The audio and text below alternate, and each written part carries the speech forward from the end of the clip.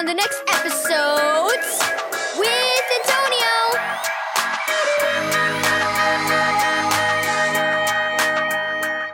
Thank you, Keys for Kids Ministries, for this daily devotional. Dancing Pine Needles. Read Romans 8, verse 18 through 23 and 28, verse 30. I'm sick of watching Lucas. Olivia couldn't believe her mom had asked her to stay home again. Olivia's mom looked up from her computer.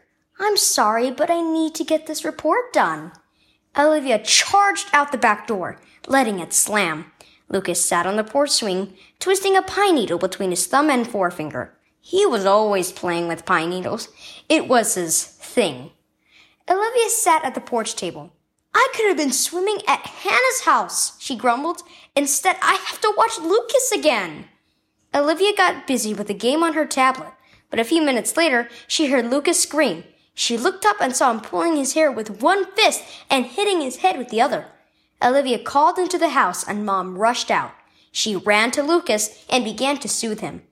After some time, Lucas calmed down, and Olivia's mom helped him into the house. Before he went inside, Lucas grabbed another pine needle off the grass.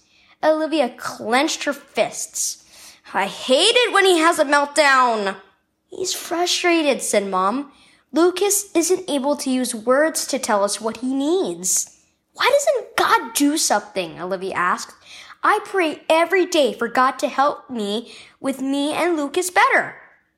I don't know, Olivia, said Mom, but I do know God is good and that He is with us. Jesus loved us enough to die a terrible death so we could have eternal life with Him. And He promises to end suffering and heal our broken world one day. Because of Him, the troubles we face in life won't get the last word. We can trust Him, even though we don't have all the answers. Later, Olivia and Lucas walked into the living room to watch a show together. Olivia even brought her brother an oat milk cookie, his favorite. Lucas chewed the cookie while twirling his pine needle. As Olivia watched the pine needle dance between Lucas's fingers, she prayed a silent prayer. God, thank you for making my Lucas my brother, even if he is different. Please keep him safe, and thank you for loving him and me so much. Jesus will end suffering. Key verse. And we know that God causes everything to work together for the good of those who love God and are called according to His purpose for them. Romans 8, verse 28.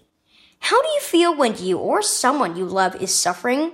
Have you brought those feelings to Jesus? He is with you no matter what you are facing, and He is working all things for His good purposes. As Christians, we can find comfort knowing God is good and that He loves us very much. We can trust His promise to make all things new, free from sin, suffering, and death.